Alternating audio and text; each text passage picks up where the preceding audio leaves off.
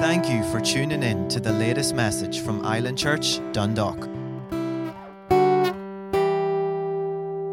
I want to jump back into what I've been talking about here, just about humility, talking about, the importance of it in the body of Christ. And, the Lord has led me in this direction for a reason.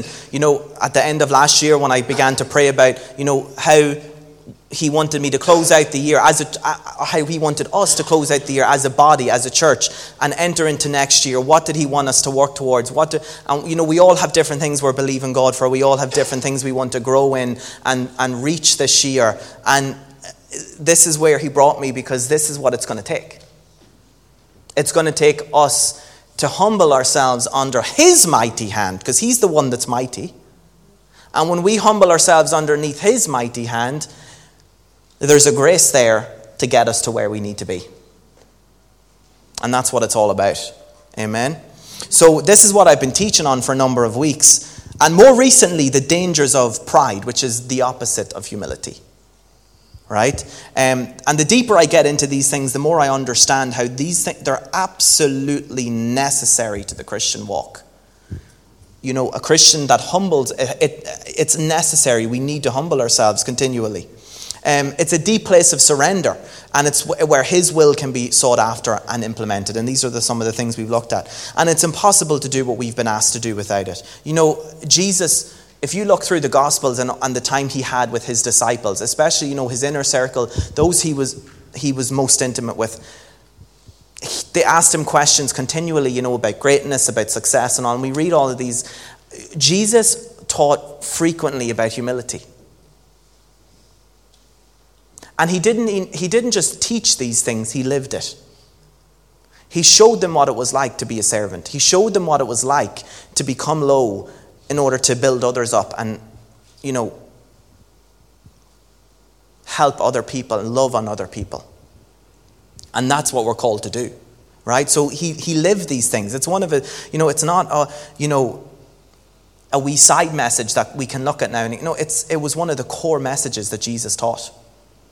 And it was something that was lived through by Him. Or lived through Him, should I say. So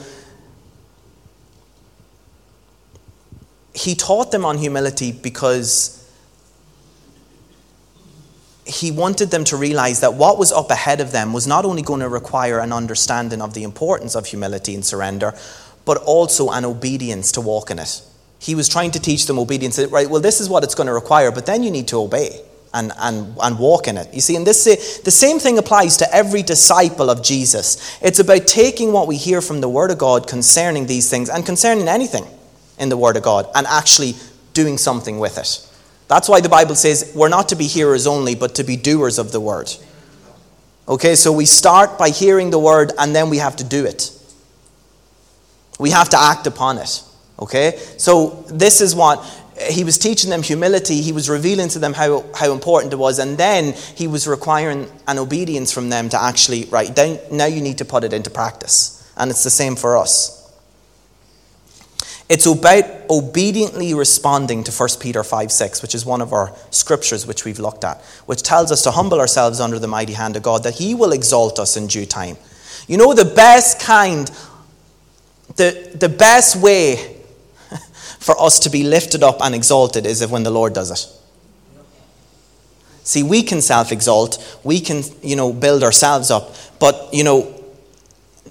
it's not that's not good, right? And it's not eternal. It doesn't last, right? But when Jesus exalts us, that's wonderful and it's eternal. Amen. A life lived for Him is a life that spends every single day doing what glorifies Him and makes Him known. Amen. Spending every day to glorify Him and make Him known. Not ourselves and to make ourselves known or to give ourselves a name and so on and so forth. So in order for this to happen, we need to come to the deep place of surrender. Let's go back to 1 Peter 5. I want to read a verse to you here.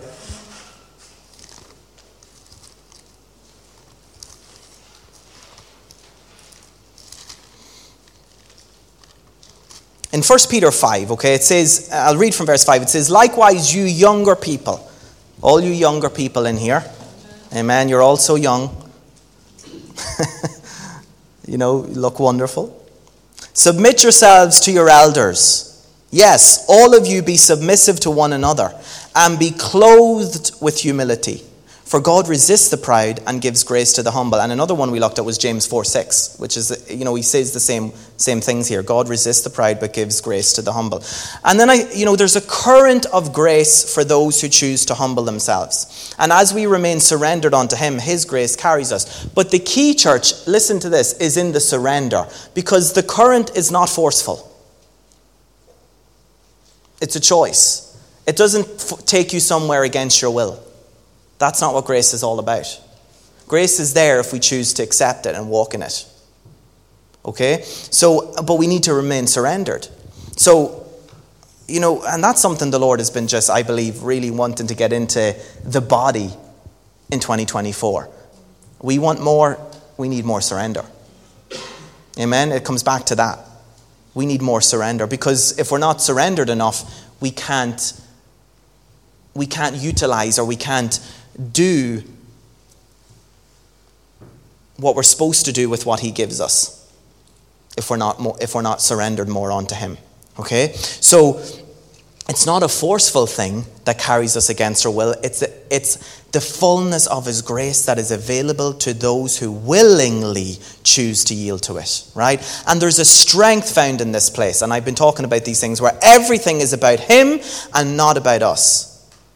Now go back with me to Matthew 7.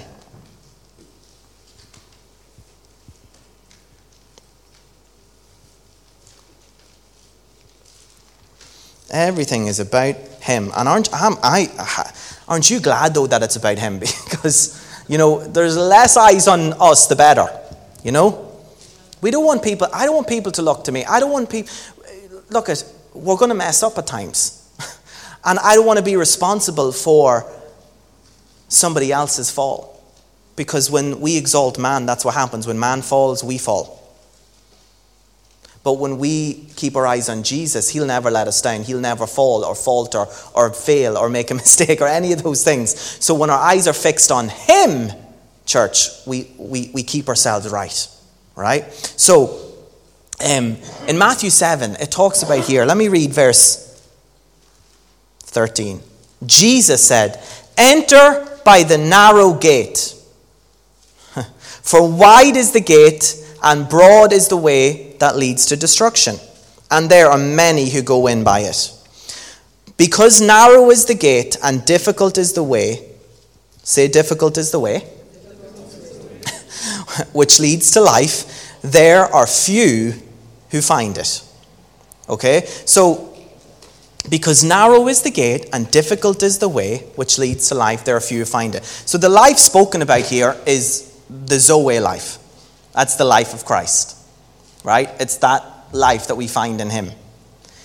And this life, let me get this straight, it's not hidden. This is not what this is talking about, that it's sending you, on this hunt that you cannot reach. Right? It's not impossible. It's not hidden for that reason. God is not keeping this from certain people. Because 2 Peter 3:9 and other verses tell us that he's willing for none to perish, but all to come to repentance, all to come to know him. It's not, he doesn't pick and choose. No, you're gonna enter this way, but I'm not accepting you. No, everybody has a choice. Everybody is presented with a choice. Okay? So, why do few find it, as it states in this verse? It's because they're looking for it in the wrong place. Few find it because they're looking in the wrong place. This life is not hidden from you, it's hidden for you. It's hidden for you. True discipleship, church, is not popular. I taught on this a couple of weeks ago about discipleship and what it actually means. True discipleship is not popular. It requires a humility, it requires a self-denial, and it requires an effort. Okay? The Zoe life of Christ is not found in one's self-desires. It's not found in our self-promotion or our gathering of material wealth, this worthless accumulation of stuff that don't really matter, That's not where the Zoe life of God, but see, that's where many people try and find it. They find it in the carnal things of this earth. And that's why few find it, because they're looking in the wrong place. It's found, where is it found? It's found in laying your life down, including all of those things which I mentioned, all of your self-desires, that want for self-promotion, that want for things, so that you can be raised up with Christ. Because we cannot be raised up to life unless we're first buried. In order to be raised to life with Christ, Jesus was the firstborn. So he died and was buried and he rose to life so that he could make a way for us to do so. He was the firstborn in our family. See, we're all part of a family. A beautiful family. We all look so different. There's so much diversity, but we're one because the blood of Jesus makes us one. But he was the firstborn. So he was buried and rose to life so that we could be buried and raised to life. And that's where his life is found. A couple of chapters, I won't turn there just for time's sake, but a couple of chapters over in Matthew 19, because as I was thinking, this is what the Lord brought up to me about these things. A couple of chapters over in Matthew 19, we find the account of the rich young ruler. Right? Jesus, what was he doing? He was revealing the cost of eternal life. Right? There's a cost. The cost is surrender. Right? Our salvation is free. It's a grace gift, but it'll cost you your life because you need to lay it down. And we need to count the cost, which is another teaching that the Lord regularly taught that we seem to gloss over at times. Right? We need to count the cost. So the cost is true surrender. The rich young ruler, he wasn't looking to Jesus as a savior. He approached him and, he said, I've done all these things since I was a young boy. But he wasn't looking to Jesus as a savior. He was looking to himself as a savior because he was trusting in his own works, in his own ability, in his own righteous actions. And that's where Jesus was trying to shift his focus. He wasn't looking at the only one who could truly save him. Finally, in an attempt to get this guy where he needed to be, Jesus said to him, let go of these earthly riches and possessions. Go and sell it all and come and follow me. But he couldn't do it. It says he walked away sorrowful, for he had many possessions. He was prideful, church. Everything was about him and what he had. He lacked the ability to deny himself. He did have the ability, actually, but he just chose not to. Because we all have that. We all have a choice. But he lacked self-denial. He refused to fully surrender and lay his life down. Therefore, he couldn't receive and accept this eternal life. And like us all, Jesus presented him with a choice. The way to life may be narrow and difficult, but there is a current of grace available to those who make the right choice. There's a current of grace available that when we choose, Lord, I choose to surrender all. I choose to let go of what I think I need to do or what I want to do or these things that I'm desiring. I choose to let go of all of these things. And at times, let me tell you this, there's times where people listen to this and they think, I'm going to have to give up, my job and all of these other things. And it's not always the case. Sometimes Jesus just wants your yes. Now, there is times where he'll shift you into different things. And that's why you need to be fully yielded, not just to the degree of when he tells you to do something you don't want to do. But he just wants your yes. And when he knows he has your heart, maybe you're on the right path as it is. Maybe that is where he needs you to be for this season. And it's not as if everything's going to change overnight. Do you get me? Sometimes he just wants your heart. All the time he just wants your heart. He just wants your yes. When he gets your yes, then, church, I'm telling you, everything changes. That grace is there and to take you where you need to be. And it's no longer this effort and this striving and this working round the clock to be successful. Jesus called you that. Jesus is there. When we choose to deny and humble ourselves, we're met with this grace that carries us through every difficult situation and circumstance. The power is not in your own ability and your own works. The rich young ruler had many things. He kept these commandments so well. He had so much wealth and material possessions. He had, stature. He was well received by men or whatever. And he had all of these things, acceptance. But he was so poor in the eyes of Jesus. He was so poor in the eyes of Jesus. The power is in the current which is pulling us along. It's in his grace. It's a wonderful promise from the Word of God that there is grace, favor to those who are humble. So I started talking about pride and how it's the opposite of humility. Pride has I at the center of the word. Pride is about I. It's about I. It should come with a warning sign. I heard somebody say that before. It's like, do you ever come across those properties that have a beware, there's a dog? Beware. And that's stay away. Enter at your own peril. Pride should come with a warning sign. Because it is so dangerous. So dangerous. But as we've been looking at and as I've been teaching here, it's subtle. It's not always obvious. And sometimes we're in pride and we don't even know. But thank God for Holy Spirit. Amen. So it should come with this warning sign. Why, church? Because it's the door that leads to other sin. It leads to so much other sin, right? In 1 Peter 5, it tells us that God resists the pride. And I was looking at this verse in recent weeks. But this English translation of this word resist, it doesn't give it justice of what this is actually saying. On what the Holy Spirit was actually writing here.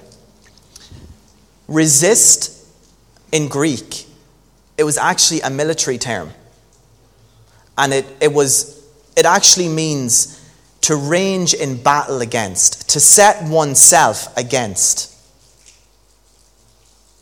So, God ranges in battle against the proud. Let that sink in for a moment. God arranges himself in battle against those who are prideful.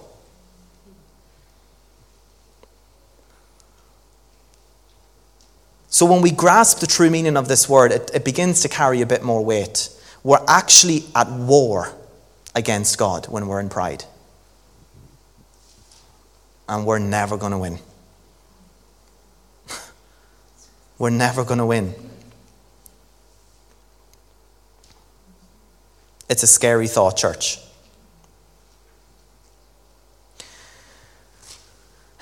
There's a quote, and it's from C.S. Lewis. And he talked about pride. He says, "Pride is the complete anti-God state of mind. It is the great sin that leads to all other sins." Pride is the anti-Christ, anti-God state of mind. So just like pride, sin also has I at the middle. S-I-N. Sin, it's centered around us. Right? Temptation comes when one is drawn away and enticed by what? Our own desires. Temptation comes when one is drawn away and enticed by our own desires. Because if we're not driven by our desires, we won't be tempted in the first place. That's where temptation comes from. Temptation comes when one is drawn away and enticed. And when that self-desire, it conceives something, sin's birthed. When that desire is planted in our hearts, it brings forth sin, right? Notice the key word again, it's self. Sin originated in the garden from selfish desire. That's where it came from. And that's how it continues to have a part to play in the lives of those who entertain it. Because why? They're dominated by self. When we're walking in sin, it's because we're dominated by self. Pride is dangerous because it opens the door for sin. And let me remind you, Proverbs 16:5. Everyone proud in heart is an abomination to the Lord. This is strong. Like in the Passion it says, exalting yourself is disgusting to the Lord. For pride attracts his punishment, and you can count on that. Church, I'm just trying to issue a warning here. Right? Because we need to be warned of these things. And get across how important it is that we deal with pride in our hearts. But like I said, thankfully we have Holy Spirit who will always reveal any pride that may be there if we're willing to hear, if we're willing to come to the place where, Lord, show me if there is. And even looking at these things, studying these things out, it's encouraged me to be asking the Lord. And let me tell you, he showed me things. So there's going to be areas in all of our lives where, we're dealing with some things, right? But we have his grace to empower us to change. We're not doing it on our own, right? We don't have to, try and turn things around by ourselves. We just lean on him. Remember, that was the word he gave us at the start of this year. We need to lean more.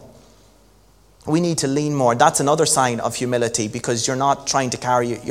You're not recognizing that you can do it by yourself. You're recognizing God can do it. So you're leaning more on him. You're recognizing that you can't do it and you need him. Right? So we've been taking some time to look at examples throughout the Word of God and discover how pride can so easily creep in undetected. We looked at some kings from the Old Testament, and we looked at how they started off well, pride came in, and it led to their destructive fall. It always leads to a destructive fall. But I would much rather lean on the Lord's grace than lean on my own strength. I would much rather swim in the current of his grace than try and get there freestyling myself. Backstroke, breaststroke, whatever. I'd rather him carry me. Right? Because you know what's going to happen? We'll get worn out. When we frustrate the grace of God, we wear ourselves out. And it leads to us walking away.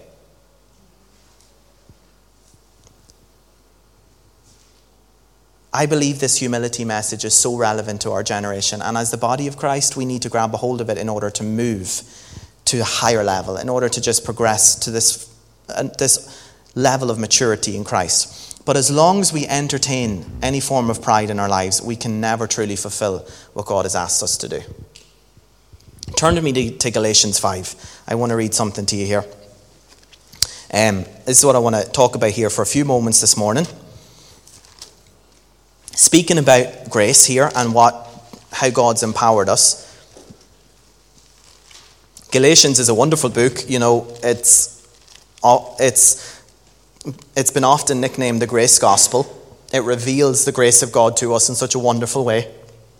But here in chapter 5 of Galatians, it's talking about how we should be using the liberty that we have in Christ. You see, the liberty that we have is the freedom that we have in Christ. But this freedom it's to be used in a certain way. And it's to live in such a way that glorifies God. Right? This freedom that we have in Christ is not a hall pass so that we can do what we want. It's a freedom that we have so that we can do what pleases him.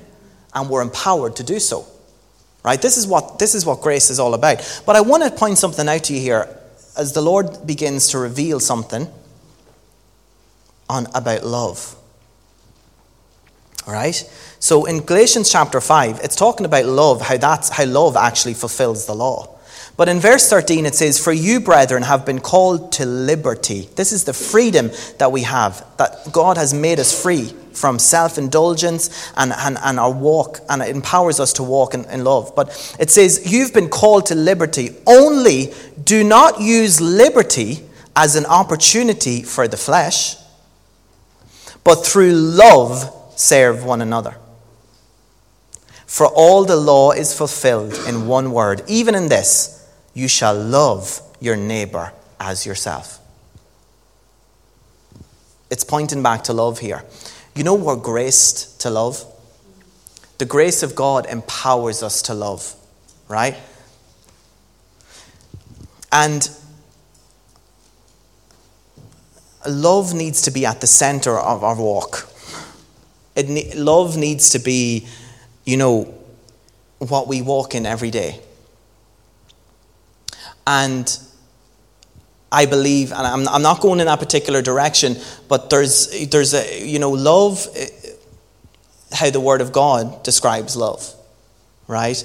Because love that comes about from this message of how we're graced to love, it often gets misplaced, and it is wrongly taught that love is widespread acceptance of no matter what we do, it's accepted by God, right? And love is not, God's kind of love is not the same as acceptance, right? There is acceptance in Christ and in his love, but, when we surrender and submit to the love of God, it empowers us to change. That's what the power of love is. The power that's in love is it empowers us to change. When we came into contact with God's love, we were sinners. But let me tell you, church, we don't stay sinners. There has to be a change. If there's no change, then there wasn't a true encounter. Do you get what I'm saying? The love of God empowered us to change. So when we come into contact with the love of God, there needs to be a change there. Right? Because his love is so pure, it is so holy, it is so wonderful that it shows us even that we need to change. And as I began to think of these things, how we've been called to love, how, the Word of God teaches us that that's how people are going to know that we're disciples, is that how we love one another, and so on and so forth.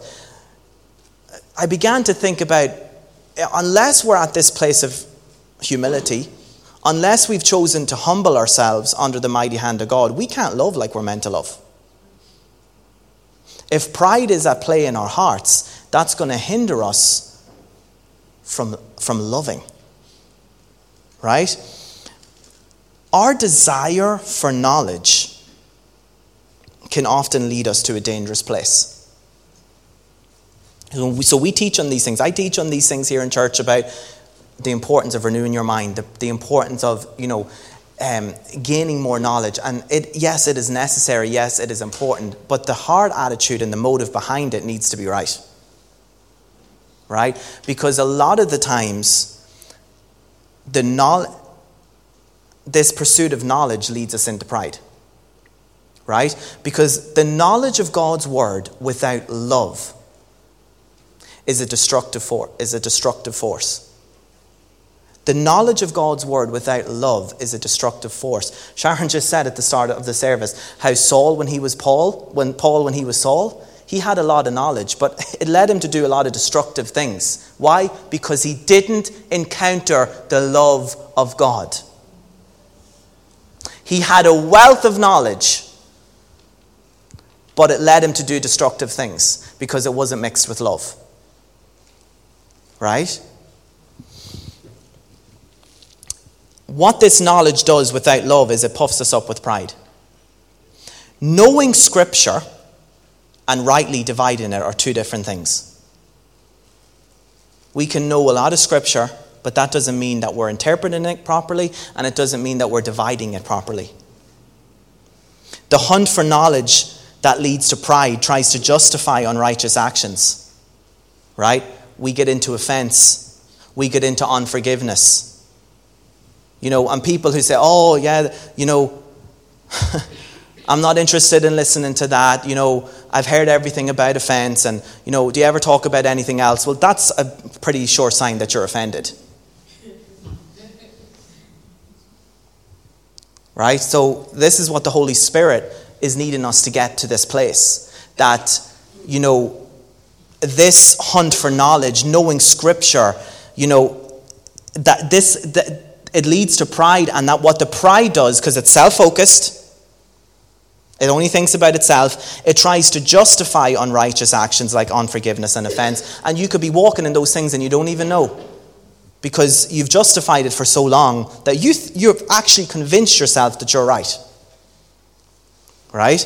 Rather than leading what it's supposed to do, our hunt for knowledge, when we gain the knowledge and it couples with his love, it leads us to that place of the feet of Jesus and at that place of repentance, which is what I talked about last week. It's necessary to the Christian walk.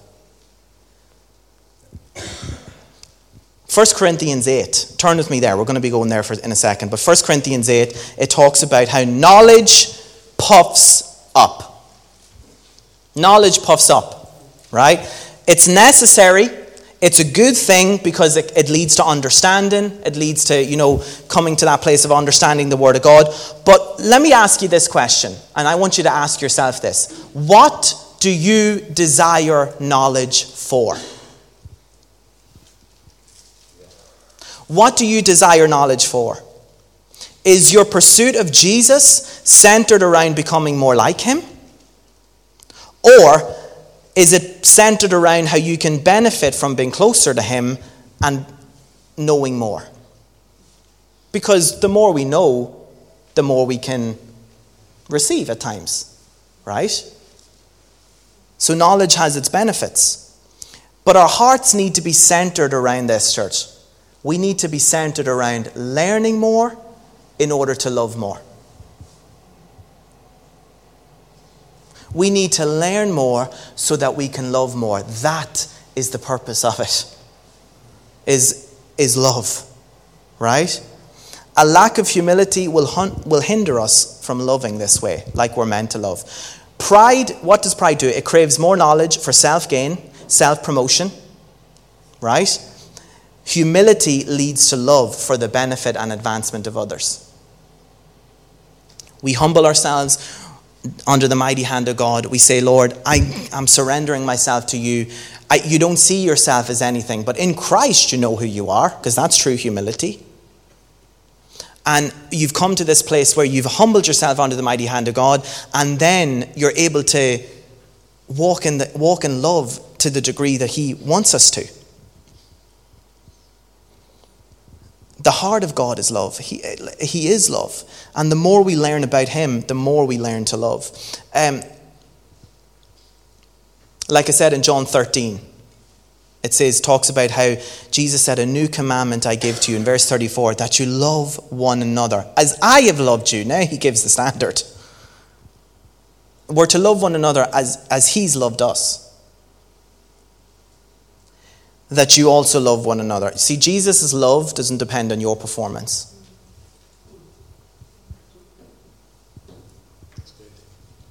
He doesn't love you for who you are. He loves you because who he is. So it doesn't depend on your performance. It doesn't depend on your actions and how good you are. He loves you anyway.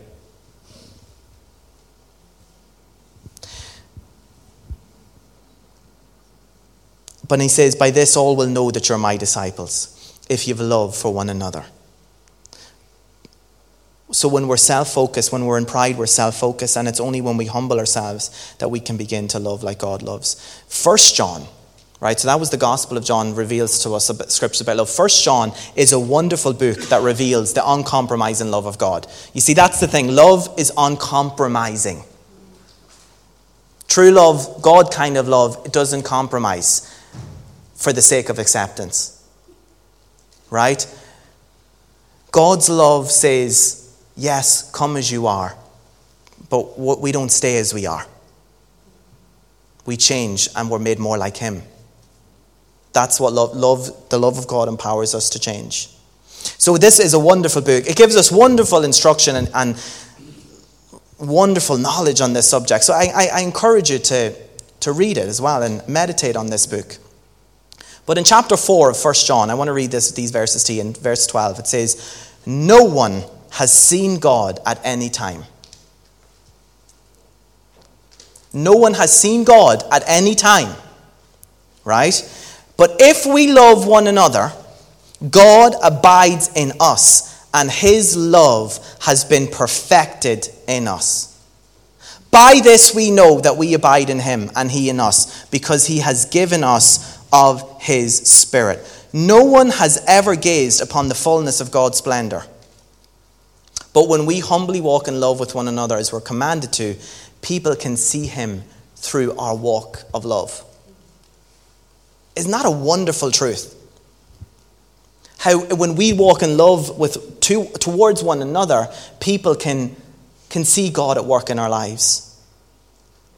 And as the body of Christ, if we can stay humble and walk this way, we can reveal God to the world. Right? Pride causes disunity, division, and all kinds of sin. Right?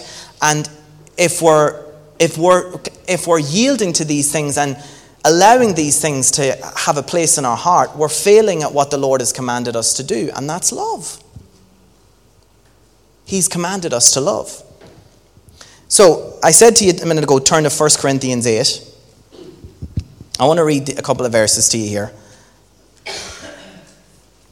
To give you a bit of a background here, Paul is addressing these believers at the church here, and in this day, Corinth, it was right at the center of a lot of pagan customs. There was a lot of religions that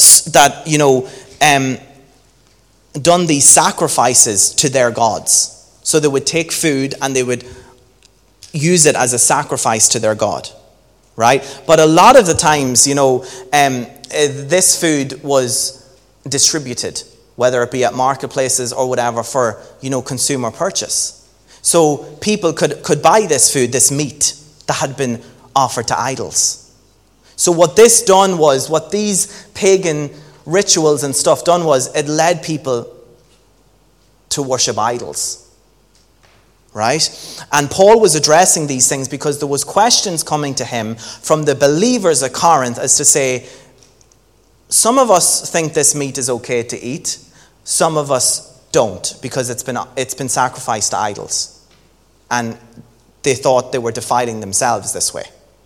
Right? So this is the background of it. So Paul says, concerning these things, we know that we all have knowledge. Knowledge puffs up, but love edifies, which means it builds, it matures. If anyone thinks that he knows anything, he knows nothing, yet as he ought to know. But if anyone loves God, this one is known by him.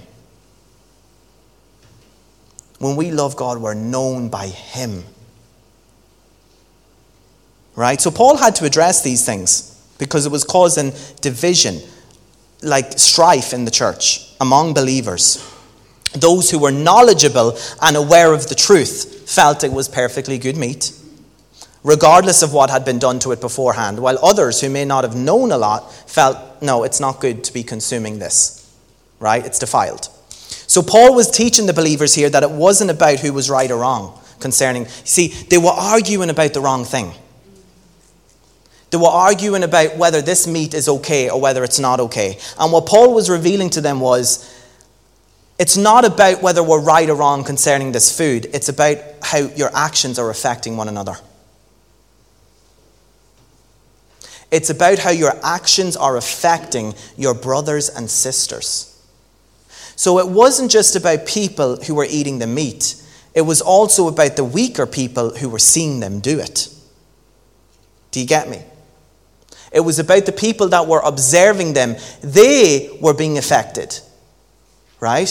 So the Corinthians here that were eating the meat were right in what they were saying. Right? Paul goes on to say, concerning these things, we know that an idol is nothing in this world, that there's no other God but one.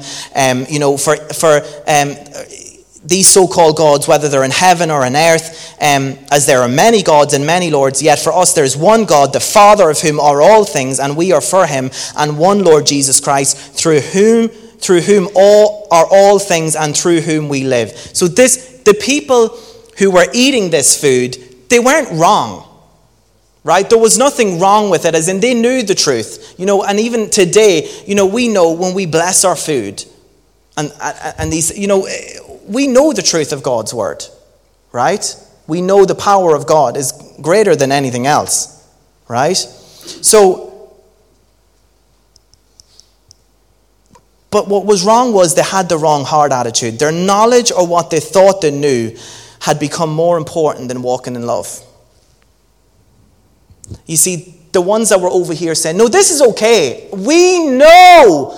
Listen, we know. And yes, they were right in what they knew. But what they knew, their knowledge, had become more important than walking in love to those who didn't know. And it was causing the weaker ones to stumble. Right? Verse 9 to 13, it says, but beware lest somehow this liberty, remember how we're supposed to use our liberty. It says in Galatians 5 to love one another. But Paul's saying here, beware lest somehow this liberty of yours become a stumbling block to those who are weak. For if anyone sees you who have knowledge eating at this temple of an idol, will not the conscience of him who is weak be affected? And eat those things that are sacrificed to idols. Because of your knowledge shall the weak brother perish, for whom Christ died. But when you thus sin against the brethren who wound their weak conscience, you sin against Christ. Therefore, if food makes my brother stumble, I will never again eat meat, lest I make my brother stumble. Let me just give you this, right? When we read about the Apostle Paul and different things, many people, he wrote so much of the New Testament, and, what do you think of? You think of, his great faith. You think of his, wealth of knowledge. You think of his authority. And all of these things are true. But one thing that I can't help but see every time I read the epistles that he penned is his paternal love. His paternal love was a feature that just jumps out. In Romans 9, this is what he said.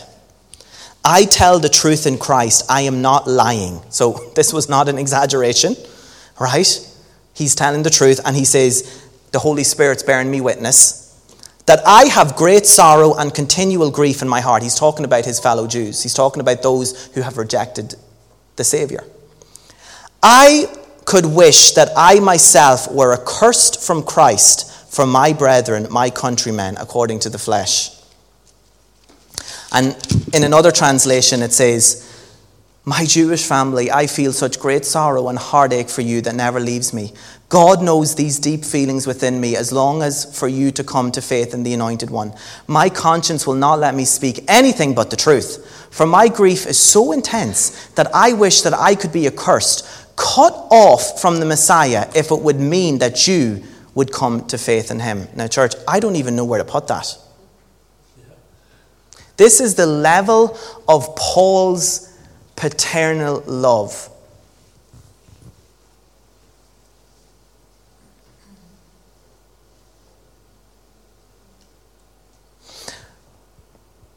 The love of God that I have in my heart for people, that I'm continuing to grow into and walk in. I love every single one of you. But for me to stand here and say I would want to be cut off from Messiah, this is how we're meant to love, church. Paul's heart ached for the lost. When was the last time that you cried for the lost?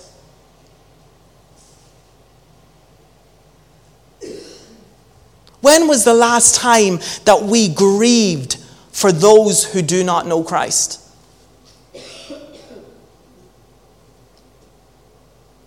Because when we come to the place of that receiving his love, walking in the fullness of his love, we cannot help but ache on the inside for those who haven't got to this place yet. Because why? Because we know what's up ahead for them. And Paul knew what was up ahead for these people, his fellow countrymen. And he says, I would rather be cut off if it meant you could come to know Christ. Church, I don't think I'll ever understand that fully until I go home to be with the Lord. But all I know is this is a bar that we need to be working towards.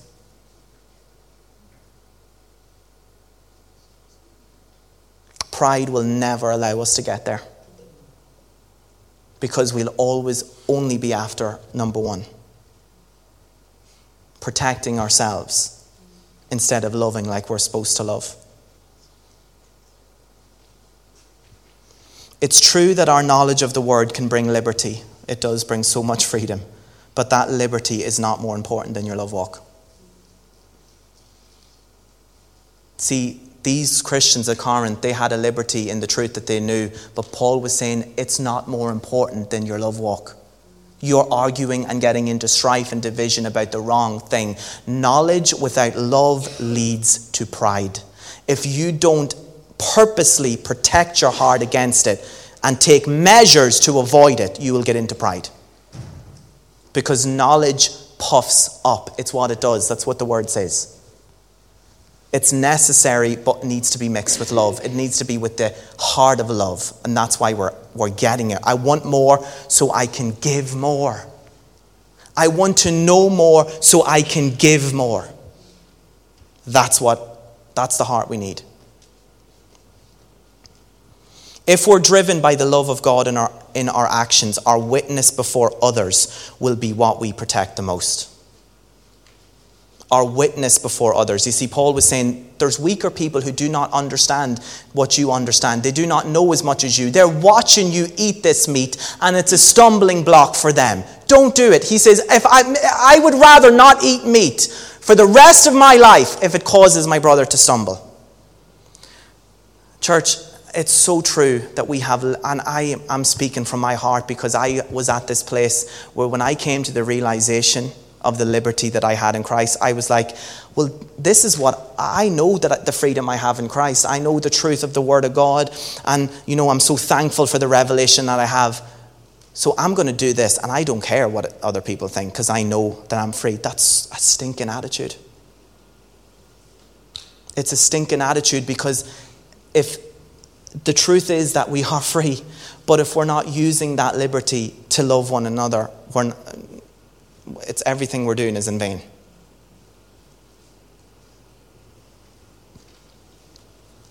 A posture of humility will lead us to care about the conscience of others.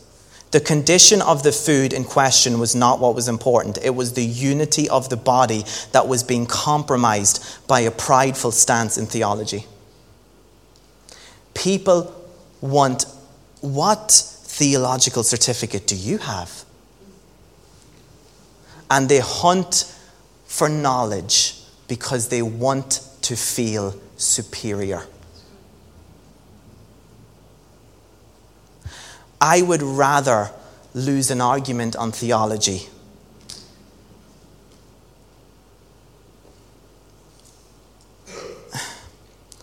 if it kept the door of someone's heart open for me to continue to minister. You see, it's not about being right. It's not about being right. It's about giving yourself an opportunity constantly to minister to people. And I guarantee you, there's people, they know more than me. And I'll admit that. There's people that know more than me. But it's not about what you know. It's about what you're doing with what you know. Obeying the command of Jesus to walk in love is more important than being right. 1 Corinthians 13:2 says, though I have the gift of prophecy and understand all mysteries and all knowledge, though I have all faith so that I could remove mountains, if I have not love, I am nothing. If I have not love, I am nothing. Verse 13, now abide faith, hope, and love. These three, the greatest of these is love. We want more knowledge so that we can have stronger faith, so that I can speak to this mountain and I can tell it to be gone.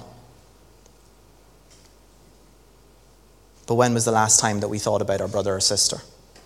When was the last time that we, like I said, ached for the lost?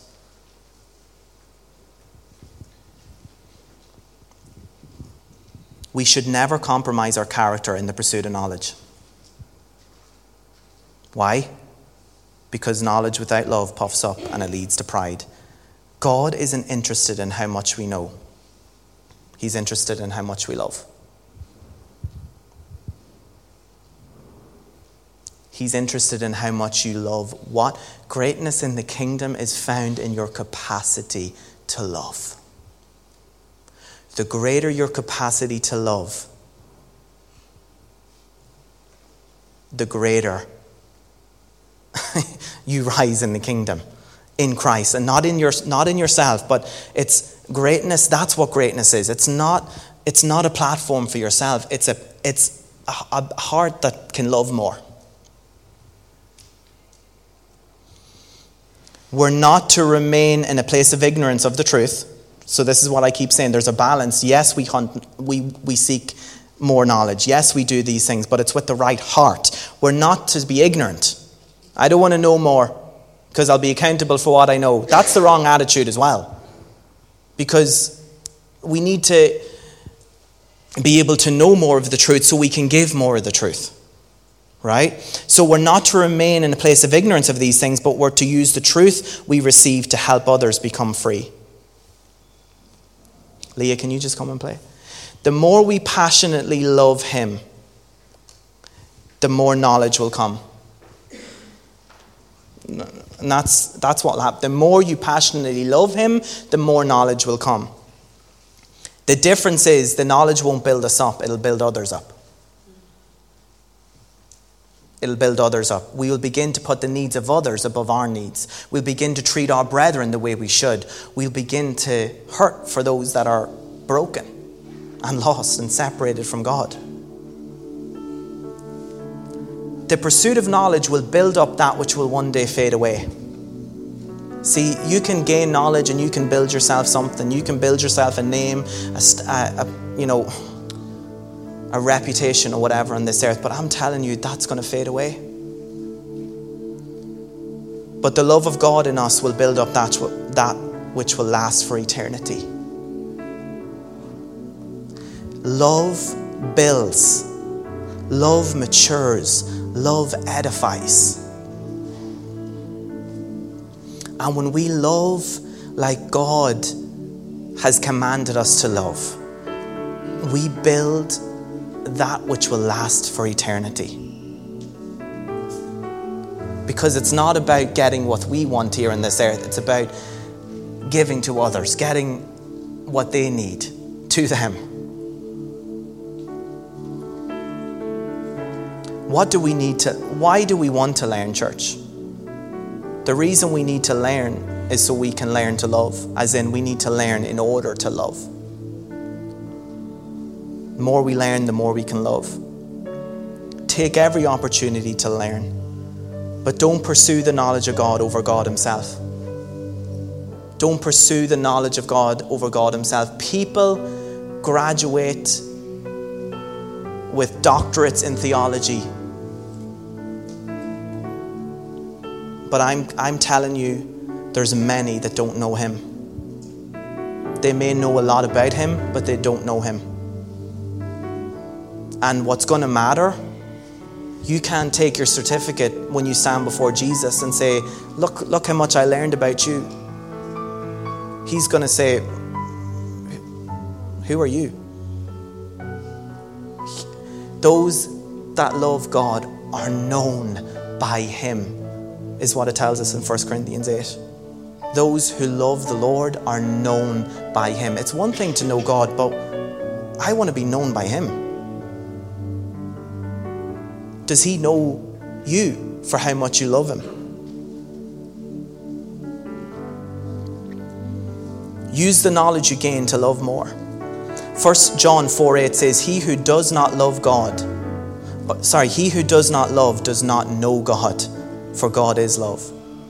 So you can take all the knowledge, all the theology, all of the information that you can fit into your head. But if you don't use the knowledge to love like God commanded you, you know nothing. And you certainly don't know God. You may know a lot about him, but you don't intimately know him. As we gain more knowledge in our pursuit of the Lord, we need to make every effort not to allow this knowledge to lead us into pride. We need to protect the condition of the heart over the advancement of the mind.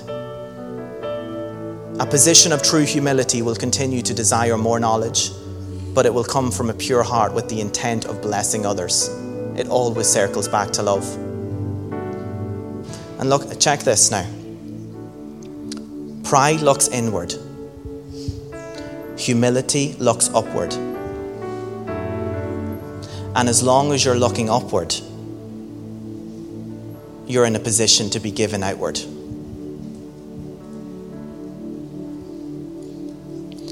Humility will always look up, church, because humility is declaring who God is. It's looking to who he is. And as long as you're looking up, you're in a position where you can give out. But if you're in pride, if there's areas of your heart that you haven't surrendered to God, there's going to be a part of your heart, there's going to be a part of you that's always looking inward. And it's hindering your ability to give outward. And church, that's not only is a rebellion against God, but you're fighting against him. You're in military action against him. You're warring against him.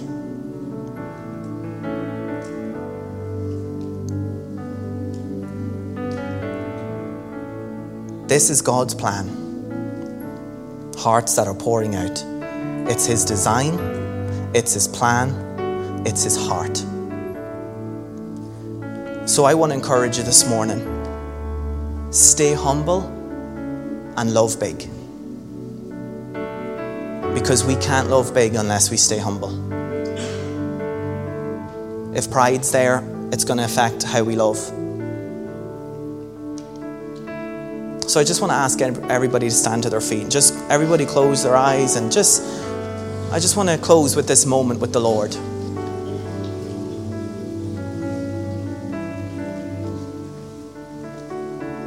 We've spent many weeks here talking about pride, talking about humility, talking about what the Word says about these things. And I'm trusting that we have an understanding, a better understanding of some of these things. And I want to just take these moments. I want everybody, as their heads are bowed and eyes are closed, I'm not going to call anybody out or embarrass anybody, but don't be worrying about what others think, because let me tell you, that is pride. That's pride. Insecurity is pride. What do you truly care about? It should be what God thinks. But I want to just give us this moment. I want, just while we're standing here in the Lord's presence, if the Holy Spirit's been tugging on your heart, revealing to you about things that you need to surrender, that you need to let go of, and he's been showing you this here that you're holding on to, this here that you're dwelling on, this here that you're acting upon, or whatever, it's all pride. And if you think about those things for a moment, you will find, and I guarantee you will realize, that those things, they're hindering you from loving others to the capacity that you should be. They're hindering you from loving big. They're hindering you from coming to that place where the Apostle Paul was. I would do anything if it means my brother or sister would get right with the Lord. I would do anything if it means my neighbor next door.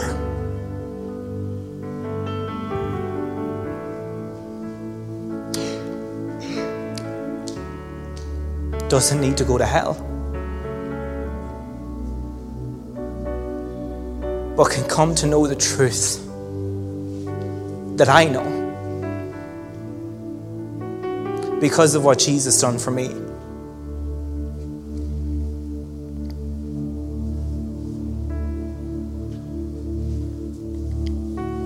Because let me tell you something, church, what people think of you, you won't care about that when you take your last breath.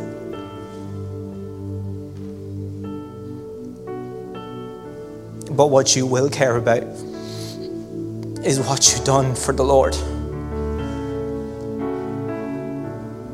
And whether or not you obeyed what he was telling you to do.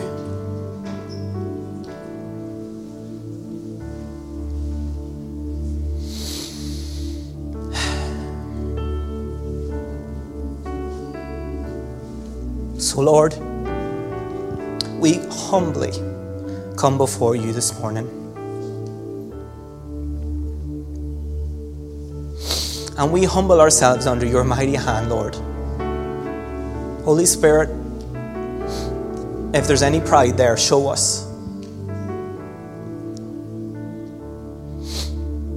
So we can enter into your grace that empowers us to cut it off, to say no to those things and lean upon you, Lord.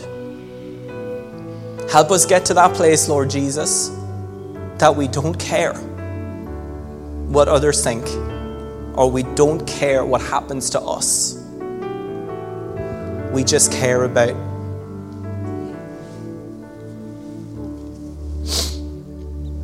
what happens to others.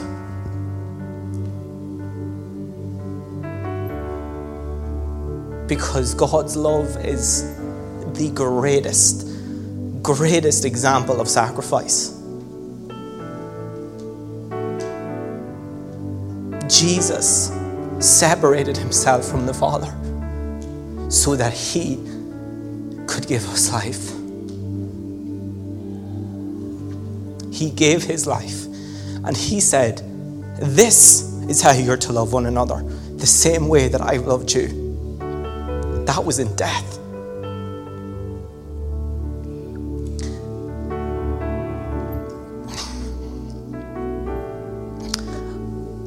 Oh, church, I believe so strongly in my heart that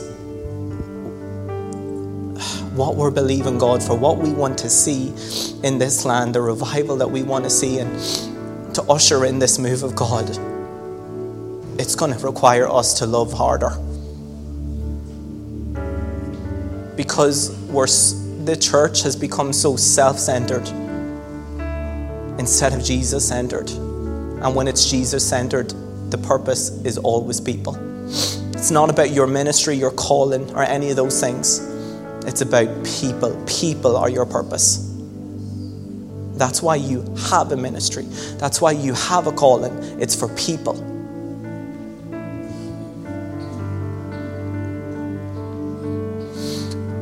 So Lord, we thank you for this moment.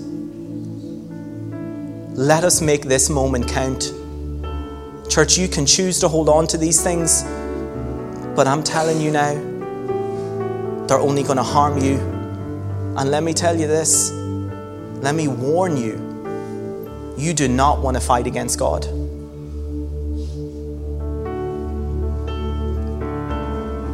So say no to your flesh and deal with anything in your heart that has stemmed from pride.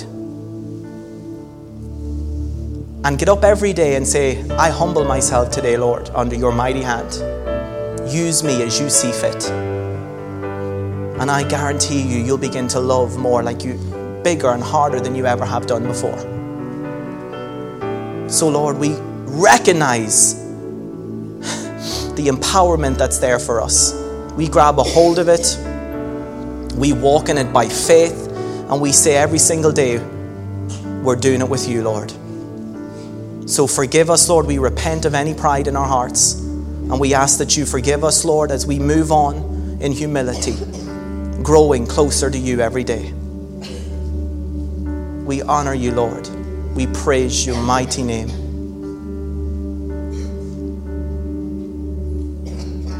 Thank you, Jesus. Thank you, Lord. Praise you, Lord. Thank you, Jesus.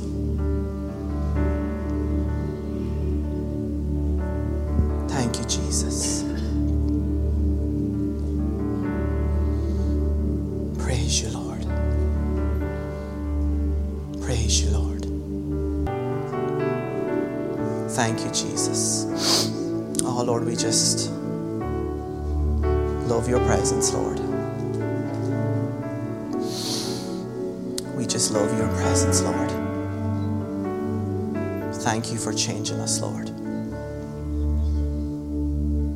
Thank you for changing us. Thank you for your power, your grace, your love that empowers us to change. We love you, Lord. We thank you, Jesus. Praise you, Lord. Thank you, Lord. Oh, thank you. Oh, Lord, I thank you for this body. I thank you for this day, Lord. I thank you, Lord, for this wonderful time in your presence. Thank you, Lord, for that word that went forth, Lord, from your heart, that people will treasure it, Lord, protect it, and put it into practice. There won't be just hearers only, but we'll be doers of your word, practicing it every day. I thank you, Father, for our week, Lord. We call it blessed. We thank you for your protection, that you give your angels charge over us, keeping us safe in all of our ways. I thank you for the healing and health in our bodies, that no weapon formed against us will prosper. We thank you, Lord, that you bless our bread, you bless our water. You take all sickness and disease from the midst of us.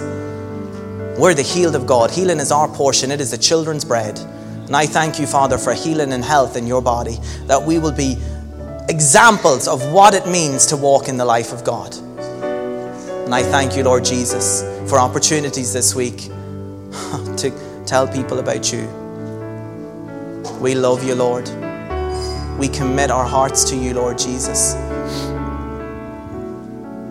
I thank you, Lord, for this body. And I thank you, Lord, that here at Island Church we're covered by your blood, empowered by your word, and anointed by the Holy Ghost. Amen. Amen.